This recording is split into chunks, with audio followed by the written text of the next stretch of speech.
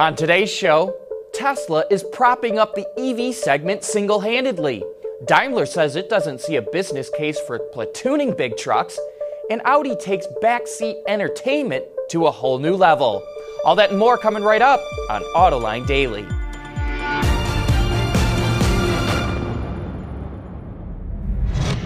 This is Autoline Daily, the voice of the global automotive industry. A day after Nissan's Chief Performance Officer, Jose Munoz, took a leave of absence, there's more changes today with its management. The head of Infiniti, Roland Kruger, who started at the company just a few years ago, announced he's leaving the company to pursue new opportunities. He's being replaced by Christian Munier, who had been in charge of Infiniti's global sales and marketing. Daimler Trucks introduced the new Freightliner Cascadia semi-truck with SAE Level 2 autonomous capabilities, making it the first partially automated production truck available in North America. Its technology allows the truck to brake, accelerate, and steer by itself at any speed. In addition to the new technology, the Cascadia's fuel economy is now 35% more efficient than the original model introduced back in 2007. The company also announced it's investing $570 million to develop an SAE Level 4 autonomous truck, which it hopes to have on the roads within the next decade. Daimler Trucks also said it doesn't see a business case in the U.S. for platooning trucks in long-distance applications. That technology allows two or more trucks to be electronically coupled to help improve aerodynamics and save fuel. But it says after testing platooning for several years, the fuel savings are less than expected and drop further once a truck becomes decoupled. Last week we showed you a concept from Hyundai called the Elevate. Now we have more details. It features wheels with robotic legs that allow it to drive, walk, or climb over just about any type of terrain. As you can see, the legs feature a series of joints to allow it to walk like a reptile or mammal. It's a modular EV platform that has the capability to swap out different bodies for specific situations.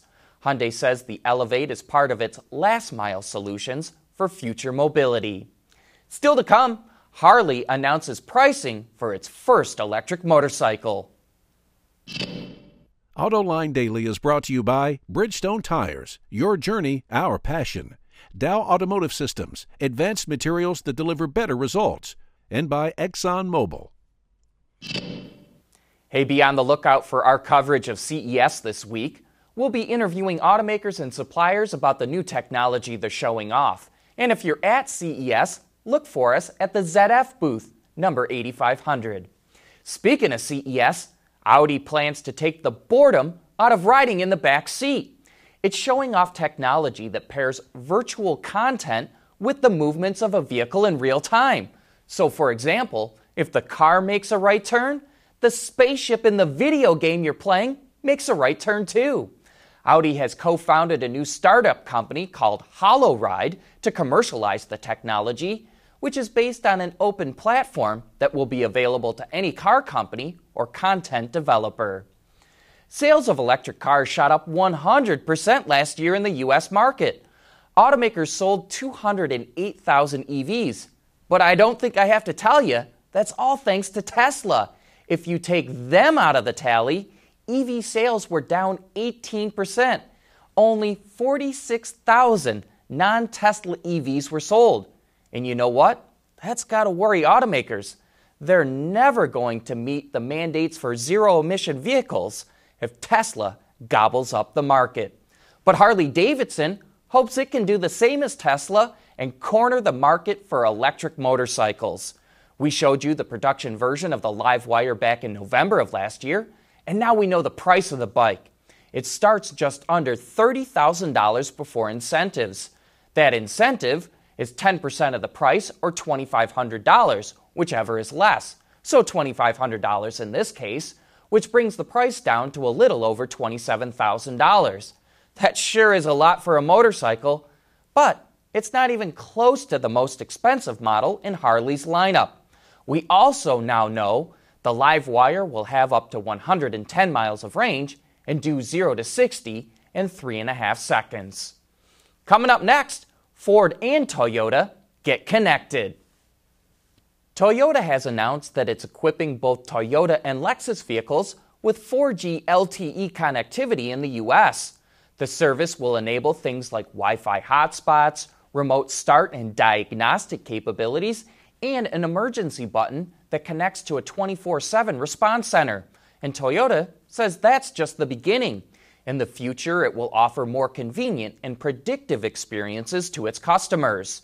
The automaker has teamed up with telecommunication providers KDDI and AT&T to enable the connectivity in its vehicles, which will start in the fall of this year and run through 2024. But while Toyota and GM are currently placing their bets on the 3G and 4G parts of the Wi-Fi spectrum for connected vehicles in the U.S., Ford is taking a different path. It announced that all new vehicles starting in 2022 will be equipped with cellular vehicle-to-everything technology, or C-V2X, which is being built alongside the 5G network. Dedicated short-range communication, or DSRC, has been the popular choice to this point because it's proven and can be implemented now. C-V2X has not yet been approved by U.S. regulators, but Ford believes it's the best solution for connected vehicles.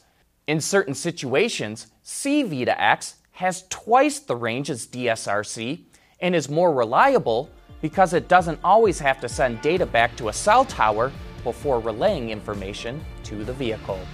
But that's it for today. Thanks for watching, and please join us again tomorrow.